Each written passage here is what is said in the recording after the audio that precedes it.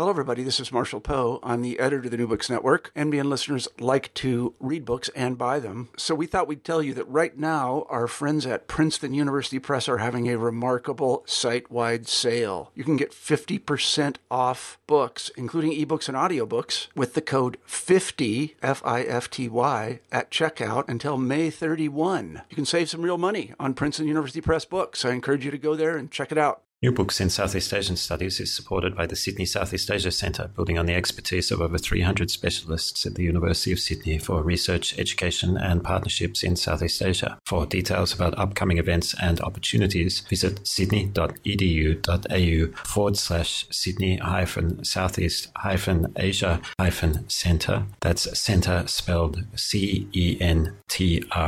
And by the Griffith Asia Institute, an internationally renowned institution for policy-relevant research on the politics, economics, societies and cultures of Asia and the Pacific. For more information, email gai@griffith.edu.au or visit the website griffith.edu.au/Asia Institute. That's Asia Institute as one word.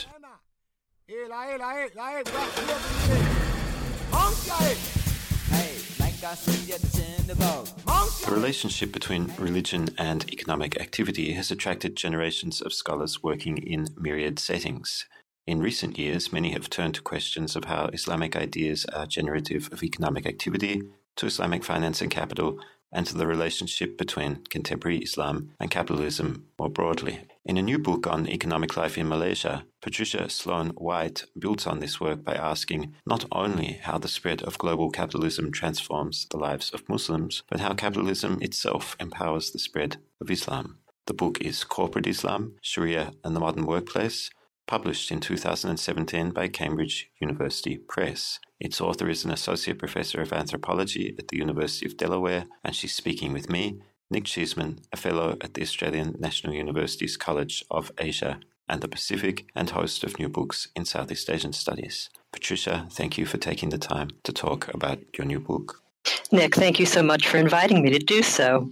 Let's begin with the key question. What's corporate Islam? Oh, well, that's the key question indeed. I would define corporate Islam as a very conscious, very Islamic paradigm for doing and organizing business and business life in Malaysia. I think it's a set of ideas and practices that are increasingly in place for many Malaysian Muslims, especially for the company owners and corporate executives that I've spoken to, who would argue that corporate life, just like private and public life in Malaysia, and like all life should be for Muslims, should be increasingly in compliance with Sharia.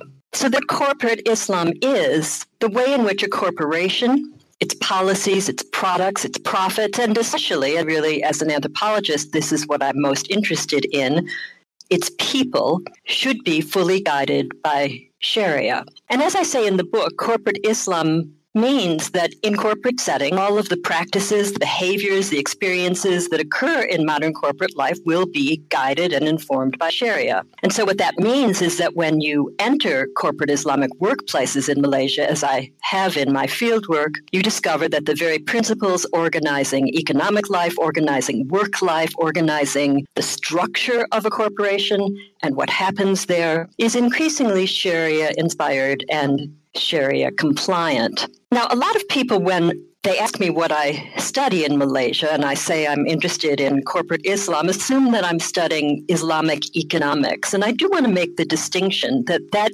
isn't really my concern in this book. As you mentioned in your comments, the relationship between capitalism and Islam is one of long-standing interest to scholars. And for a lot of people, when you connect capitalism to Islam, what that means is that you create an Islamic economy. An Islamic economy, of course, is an economy in which Sharia determines the commercial transactions, the financial dealings, financial operations, which generally then do not include interest, or what is called riba. And for anyone who knows anything about Islamic economics, they may know that Malaysia is one of the world innovators in Islamic economics. The Islamic economy in Malaysia is huge and growing. Malaysia promotes itself as one of the greatest innovators in Islamic economics. But what corporate Islam is not merely the study of Islamic economics, because what I suggest is that corporate Islam isn't about the financial rules of Sharia avoiding riba. What it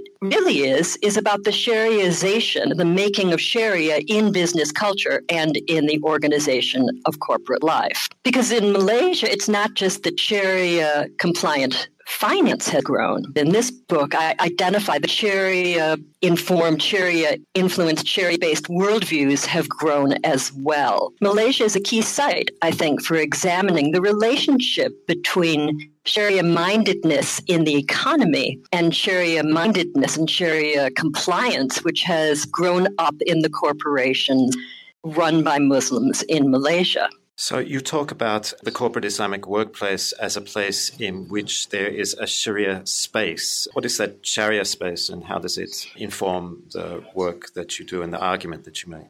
As an anthropologist, I've always been interested in work, and that work is very much a social setting. It's also a social structure in which rules are made and people are required to comply. That's what we are as workers, personnel, and employees. I think anthropologists have tended to overlook corporate space as social space, but I think people who study Islam, at least in its modern forms, in its contemporary forms, in places like Malaysia and Indonesia, have overlooked how corporate life is in many ways political space. People study political Islam in Malaysia, but I would argue that corporate Islam is a site in which we're not fully our public selves and we're not fully our private selves, as we are in all workplaces, but that in corporate Islam, issues of Sharia impacting people's private lives, their public lives, sort of converge in workspace where we are controlled by corporate structures in ways that we perhaps aren't in any other space of our lives. And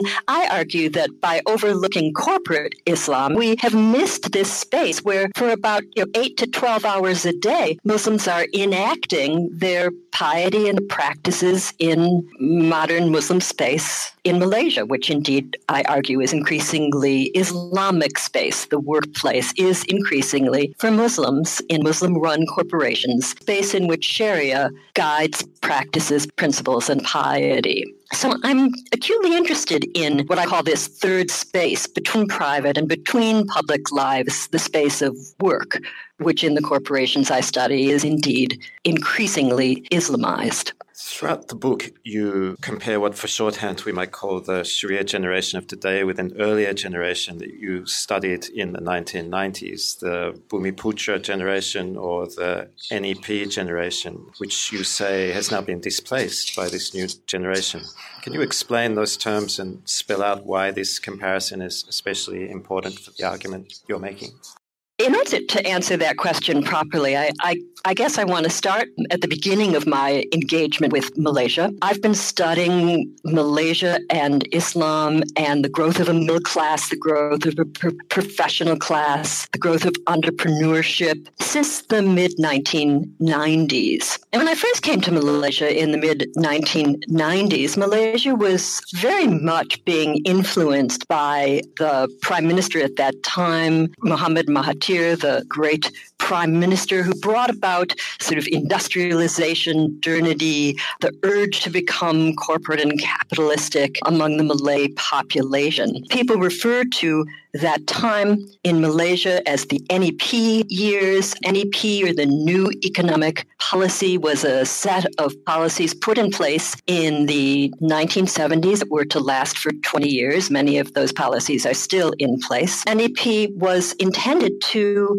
turn Malays, all of whom are Muslims, into vibrant, entrepreneurial, modern, cosmopolitan, highly educated, up-to-date owners and producers of capital.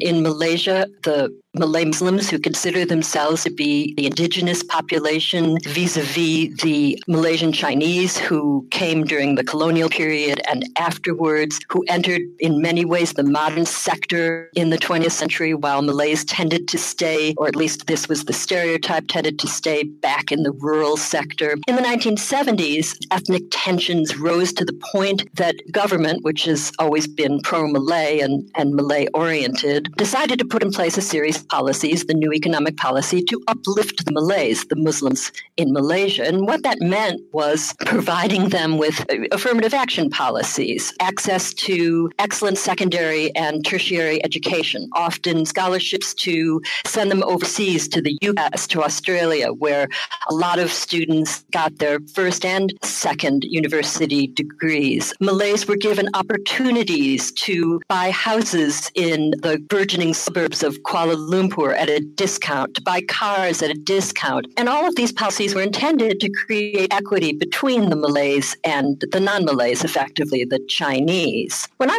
went to Malaysia in the mid-1990s, what I wanted to study was the business-mindedness and entrepreneurial culture that NEP had created. And my first book about Malaysia was precisely about that, the NEP generation, I called them. People who had been educated overseas, who were highly westernized, who did business mostly speaking English, where NEP was supposed to uplift the rural poor and make poor Malays active participants in the modern economy. Ultimately, what NEP did was focus pretty much on the creation of an elite, a business elite. And when I studied entrepreneurship in the 1990s, what I effectively was studying was this class of highly westernized, Western business-minded, profit-oriented Malay Muslims succeed and claim that their success was kind of a form of national service on behalf of other Malays. And that really, I think, characterizes the NEP generation. NEP failed in the sense that it didn't produce a lot of powerful capitalists. The people who were successful in NEP, the Malay Muslims who were successful, often were affiliated with politicians. A lot of them served as political proxies and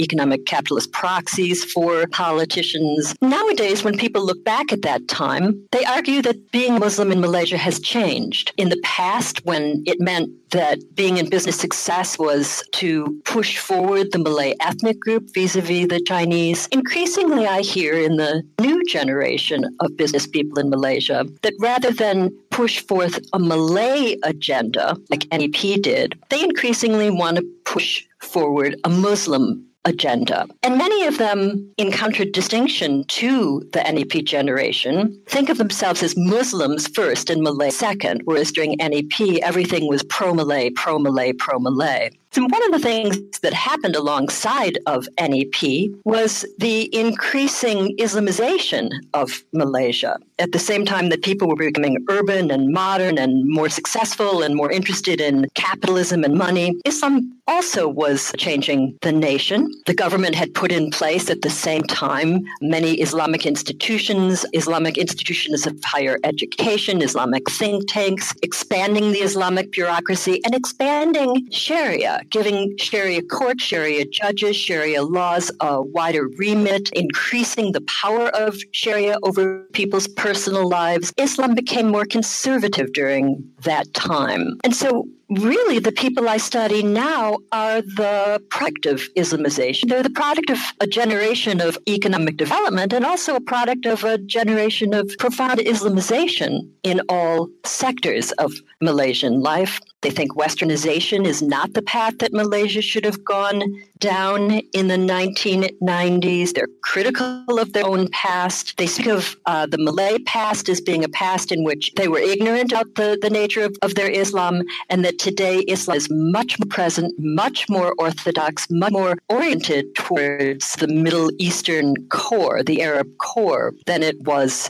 in the past. There were always people in Malaysia who wanted to purify Malaysian Islam of its sort of cultural, traditional, non-Islamic tendencies. Those people have moved much more to the center in Malaysia, and their influence has become much more mainstream. And therefore, I'd say that the new generation, what I call the Sharia generation, is really the product of Islamization. They think about Islam much more. They think about themselves as Muslims first and Malays second. And this has had a huge effect on how people look at oil as producers and profit seekers in a capitalist economy, which is where corporate Islam comes into play. That corporate Islam is a new way of doing business. It's more moral. It's more ethical. It's not Western. It's not about simply accumulating money to keep with the Chinese. It's about using Islamic understandings to improve the lot of Muslims, to improve the role of Islam in everyday life in Malaysia, and to make sure that Islam is part of people's entire life, that you're not just influenced by Sharia at home and in the public sector, but my argument is you're influenced by Islam profoundly in the space of work during those 8 to 10 hours a day you're spending in collar corporate work.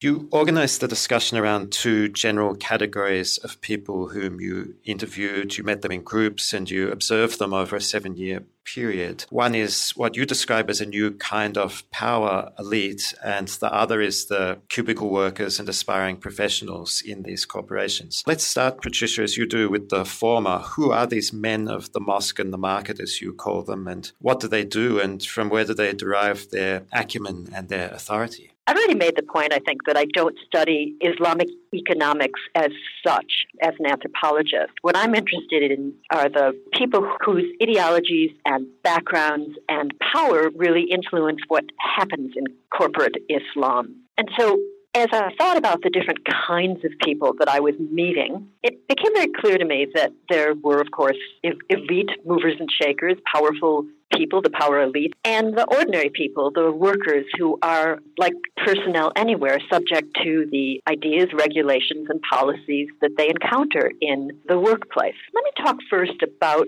the men of the mosque and the market, the corporate elites of the Sharia generation. One of the groups of people that I became very interested in, and in fact they were my first entree into studying corporate Islam, were a group of people who are called Sharia advisors. Sharia advisors are highly educated scholars of Islam. They speak Arabic. They've been educated primarily at universities like Al-Azhar in Egypt and the University of Jordan. Many of them come from very elite religious backgrounds in Malaysia.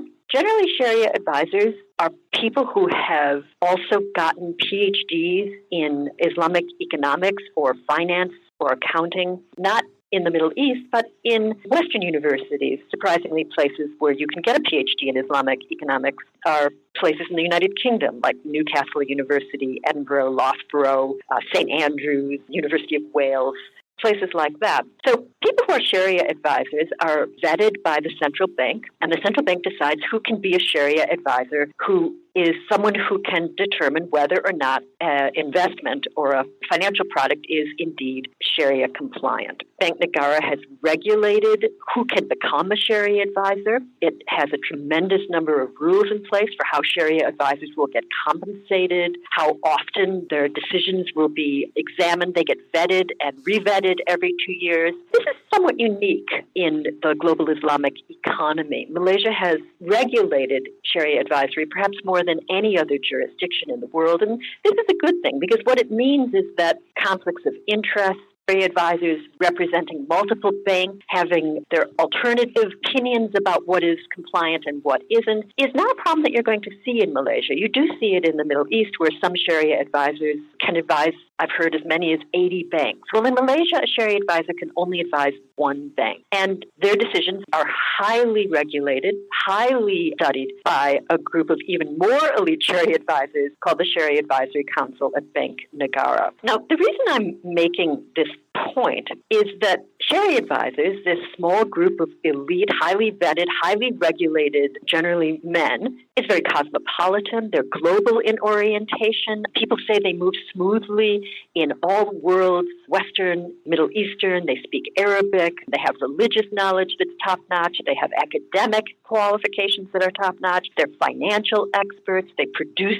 scholarship like university academics do and publish their scholarship. And it was from a group of these people that I first heard the term that Sharia advisors are men of the market and the mosque. And this phrase really resonated with me. This is really what being an elite Sharia advisor in Malaysia is all about, that you are sophisticated in your understanding of Islam, you're oriented towards Sharia in everything you do, but that you move smoothly in global circles and have global influence. And these guys do have that kind of power. I match this group of people with the CEOs and the corporate executives that figure prominently in my book. And they're connected to each other because CEOs and executives want to ensure that their corporate financial statements are Sharia compliant. And so they seek out advice from Sharia advisors to make sure, in the words of one of them, that their financial statements are detoxified. In other words, that everything they do in the finances of their business is Sharia compliant. But they also, and this is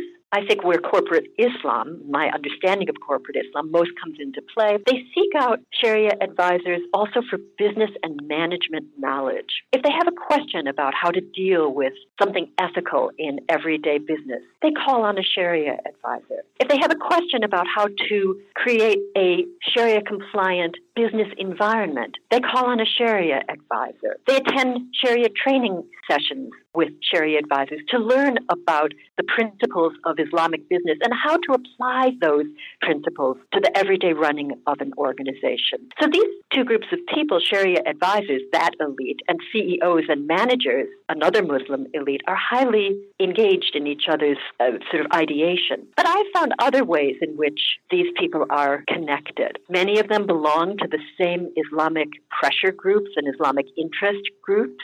In Malaysia, there are an increasing number of Islamic or Islamist pressure groups that are pushing for full Sharia compliance, pushing for Malaysia to become an Islamic state. And many of the Sharia advisors and the top CEOs and managers that I meet are leaders within those organizations. They're connected through their proto-political engagements. They meet each other at study sessions. They study Islam together. Sharia advisors advise on everyday business practices. They network with each other. And it's my argument that together they create a kind of corporate Sharia elite, the people who together are making policies not just for Islamically compliant profit and production, but increasingly the Islamization of the very corporate experience itself, impacting personnel, impacting human resource policies, impacting what happens in the everyday experience of corporate life. And one of the paradoxes that I note in my book is that Sharia advisors in Malaysia, when they advise banks and financial institutions and create Islamic economic products, Sharia advisors in Malaysia are generally thought of as having a relatively flexible, liberal attitude towards the creation of products. There are many investments in Malaysia that are not acceptable in Arab jurisdictions. Malaysia believes that Islamic economics should be updated for modern capitalist life. And that's the attitude that has in many ways expanded the Islamic economy in Malaysia. But paradoxically, when you look at the Sharia that guides what happens within the corporation, within the daily corporate life of personnel and workers, there you see a much more conservative, authoritative, and in many ways inflexible Sharia taking shape.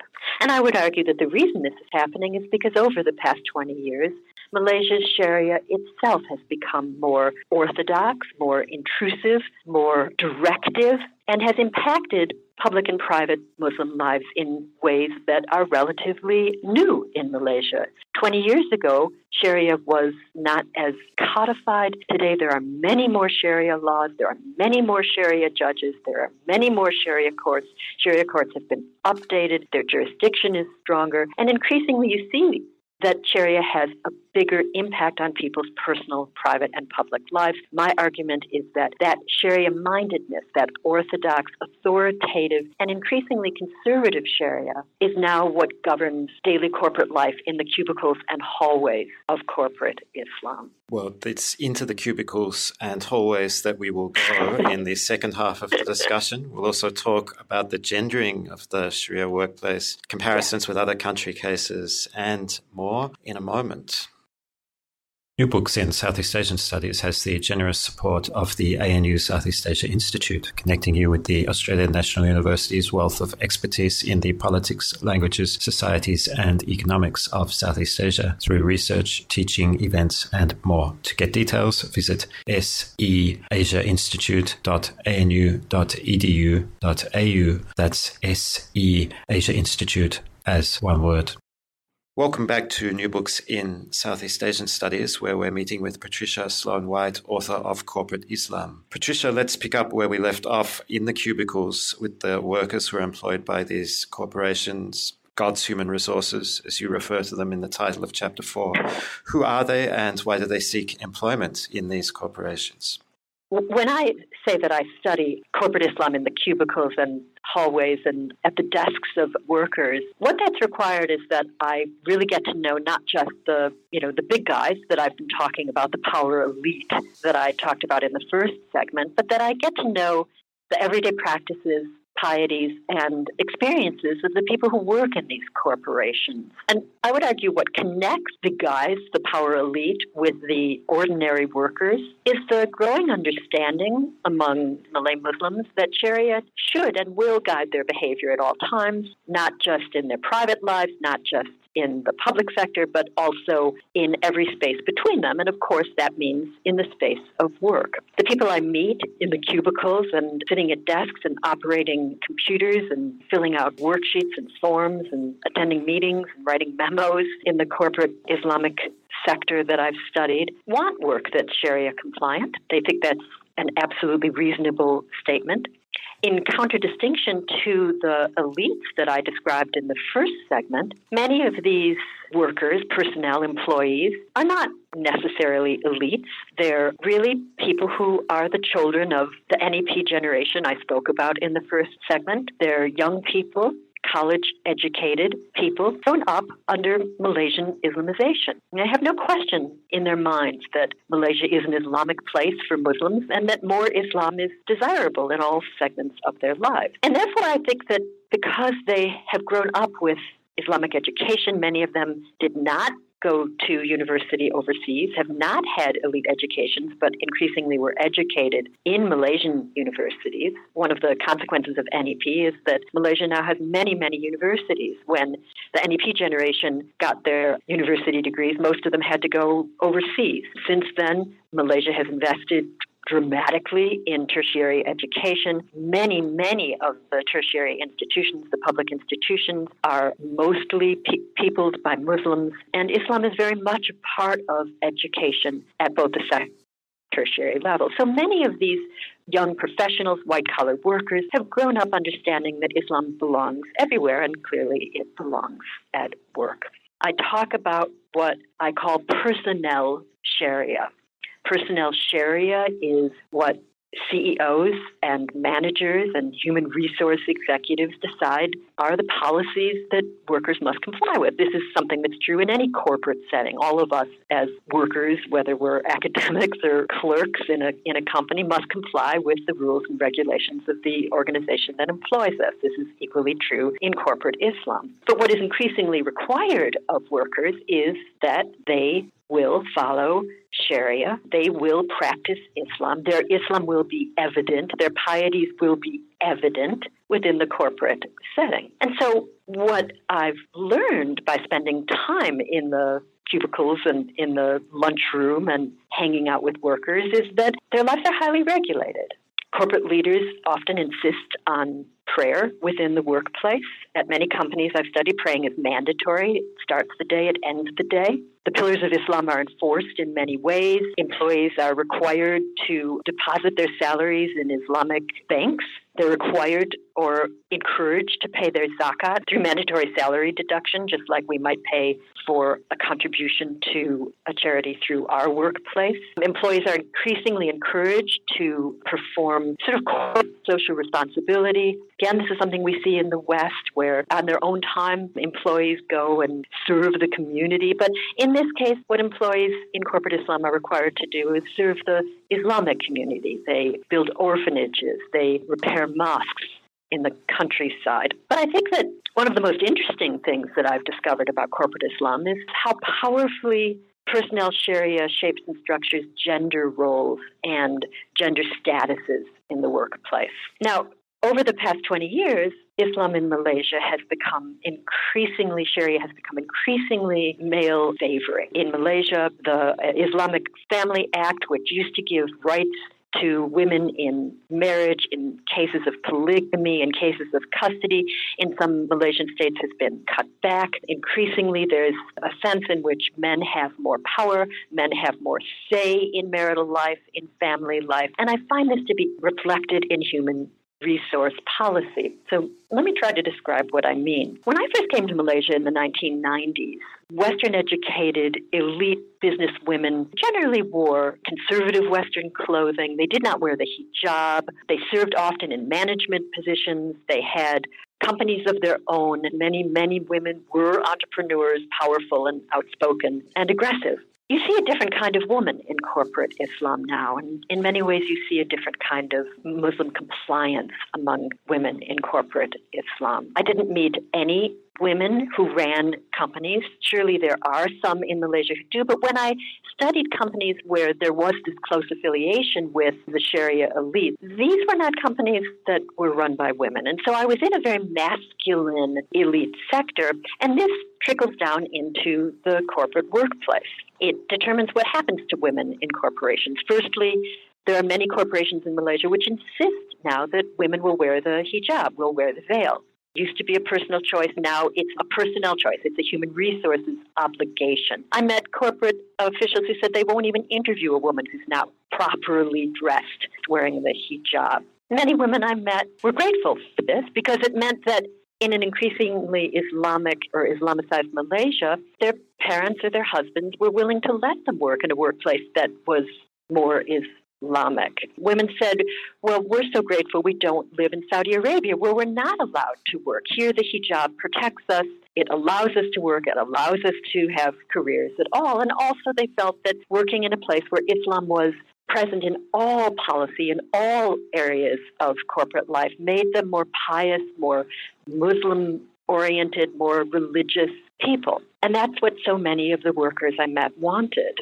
The companies I studied have lots of rules about how men and women will act in the workplace. A lot of companies have rules about intersexual mixing. Men and women in some of the companies I studied are not allowed to be in a room with a closed door. That's considered to be sort of dangerous space where illicit activity could take place. So you see an awful lot of meetings taking place in cubicles, in conference rooms with glass walls. A lot of companies have rules about men and women going out together after work or for lunch, sitting together in the corporate lunchroom. Or if they don't have rules, comply with those rules anyhow, because increasingly there is this sense that workspace has to comply with Sharia, where men and women who are not related to each other will not engage in close physical space with each other. And I want to emphasize that these are new behaviors in Malaysia. When I came to Malaysia in the 1990s, as I said earlier, I met women who were powerful entrepreneurs, who ran companies, who dressed and moved freely in Western settings,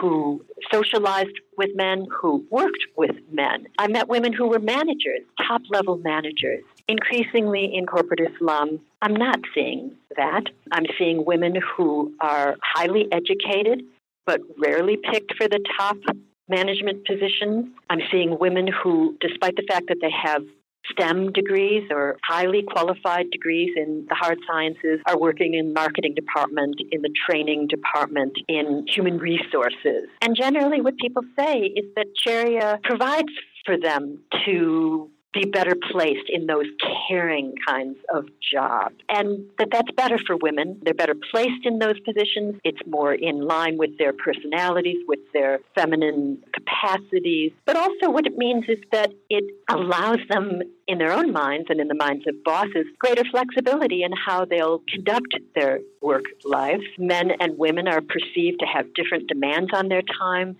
Men can be more corporate and serve the corporation in all ways. Women are supposed to be more available to serve their husbands and their children and need to succeed in their domestic lives before they succeed in their business lives. So increasingly you see women withdrawing from work itself, or if they stay in work, they want jobs that they believe match their time management needs. They can leave early. They can get flexi time so that they can go home and make sure that they're serving the gendered requirements of Islamic womanhood.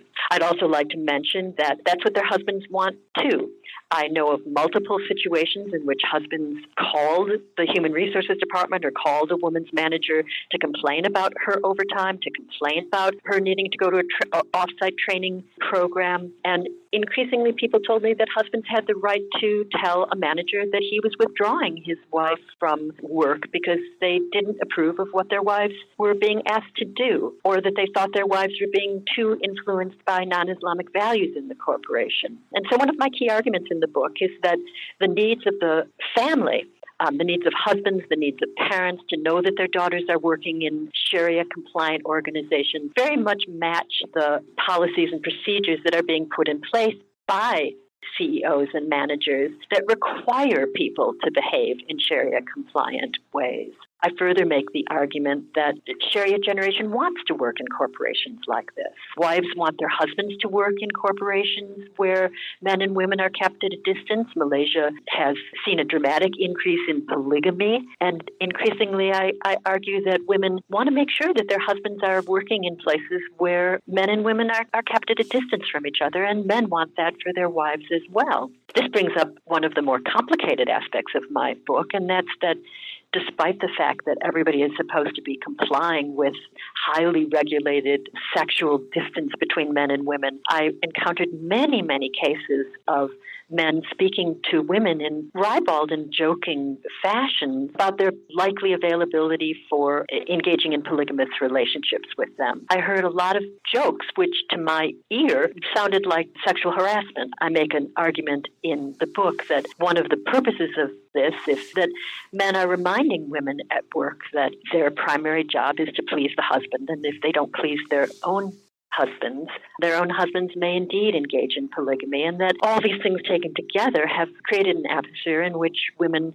very much comply with the new regulation of their lives, comply with the increasing muscularity and masculinity of Sharia law in Malaysia, and believe that all of these rules are indeed informed by the Quran and the Hadith, that this is the law, they will comply. I hear again and again in Malaysia that during the NEP generation, people didn't understand Islam fully, and now they do, and now, therefore, they accept a much greater regulation over their lives, their work lives, their personal lives, and that women comply with and accept the increasing gender imbalance that exists both at home and in the workplace.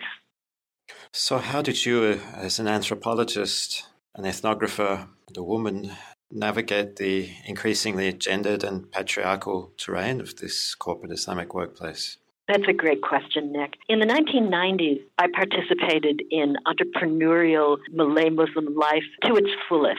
I talked about business. I met with men. In entrepreneurship and economic promise during those Mahathir years was everywhere, and people spent all of their time seeking out and talking about potential profit-oriented businesses, people networking and building relationships. Very few of them ever were fruitful, but entrepreneurship and business-mindedness among the NEP educated population, the cosmopolitan population, was everywhere. And that meant a tremendous amount of men and women mixing together. And as I said earlier, women were often entrepreneurs themselves, had businesses, and managed male employees. And during that time, I found participating in economic life a very free and exciting and open and welcoming existence. I want to mention that one of the things that has always given me access to business communities and business culture in Malaysia is that after I was in college, I spent 10 years on Wall Street myself. And so when I first came to Malaysia in the 1990s, when I introduced myself as someone who had business experience and business knowledge and had been in that great heart of Western capitalism, Wall Street, people were very eager to talk to me, and they were excited to talk to me, and they wanted to hear whether or not their businesses were being run along the same management lines as Western corporations. When I came to Malaysia in the first decade of the 21st century, I found things had changed. Not only had things changed for me as a woman trying to navigate my way through a largely male-oriented business culture with men who were powerfully compliant with Sharia, meaning they didn't want to be in an office with me with the door closed, certainly. They were uncomfortable with my presence if it was in any way informal. I rarely went to lunch or shared a meal with a man. Often my conversations in the 1990s with men took place over coffee in a food stall, informally. I had no informal relationships with the Sharia corporate elite that I'm talking about in corporate Islam. But even more remarkably, people were no longer interested in me as a representative of corporate or capitalist culture. Whereas in the 1990s, people wanted to know what I knew about business. In my more recent fieldwork, increasingly what people want to tell me is that the West does it all wrong. The West is corrupt. The West creates bubble economies. The West has polluted the environment through its corporate and capitalist endeavors. Western corporations are not interested in social justice. They're not interested in balancing relationships within the hierarchy. They argue that Islam presents all of these things within Sharia. And increasingly, what I found in the conversations I had with the corporate Sharia elite was that they were lecturing me about what Islamic capitalism could deliver the West, that the West needed to know. I first started conducting this research in 2008, which was an incredible time to arrive in Malaysia to talk about Islamic corporate life, because that was when the so-called bubble economy in the West burst and had dramatic impact on the rest of the world. What people I met wanted to tell me is, see, you do it all wrong in the West. You create bubble economies. You create the 1%. You create corruption. Your business practices are unethical. Islam has the answer. And so in many ways, instead of being a worthy representative of the West, I became a kind of proxy for everything that was wrong with the West. And in so doing, I got to really get people to play out their understanding of how Islamic capitalism, Islamic corporate life, and Islamic structuring of a workday brought about a more ethical, a more responsible, a more transparent, and a more just economy. Many of your readers, let's say people in predominantly non-Islamic countries, and here I'm not only thinking of the United States or parts of Europe, but also people in some of Malaysia's immediate neighbors like Myanmar or Thailand might respond that there's a lot in your book that says that, well, there are things wrong with the West, but it also points to what's wrong with Islam and why anti-Islamic regulations or interventions might be justified.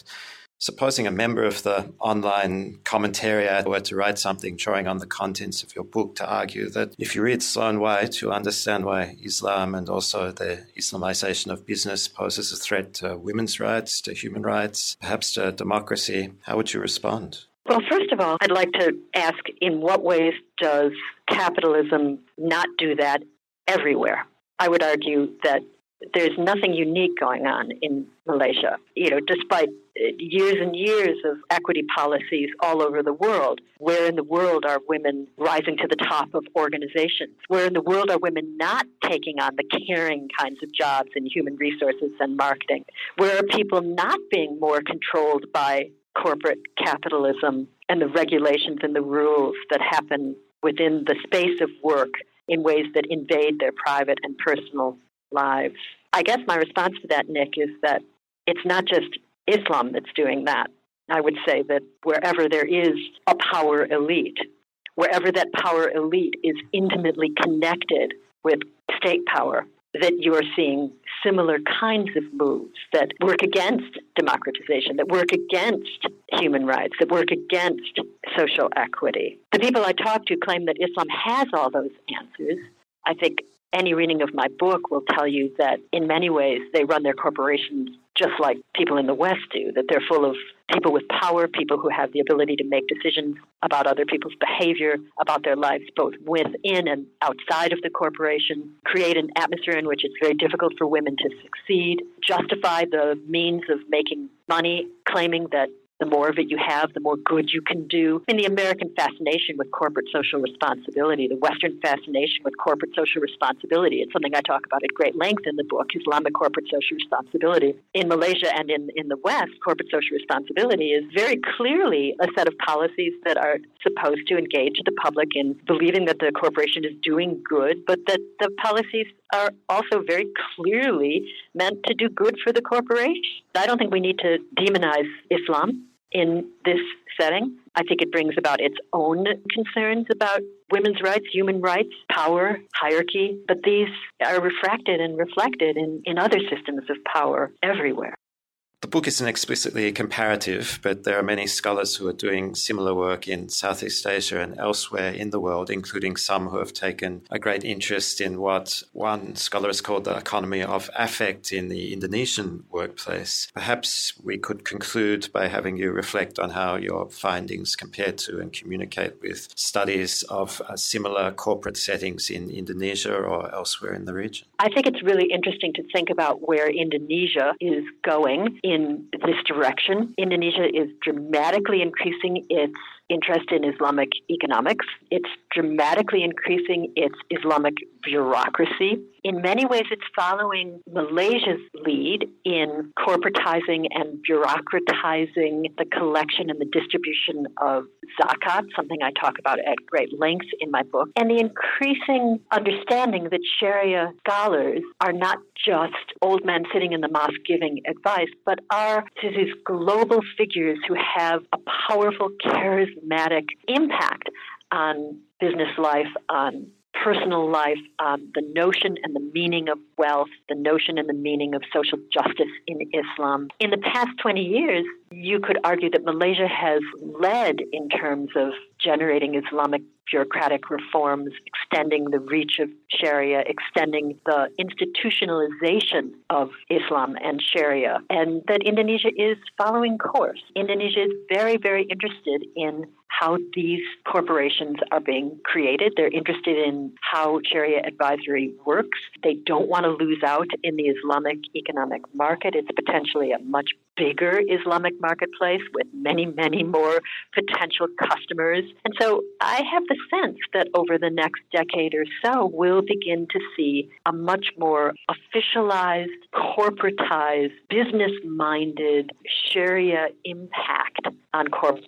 life in Indonesia. So in many ways, I think this is where Malaysia leads and Indonesia follows.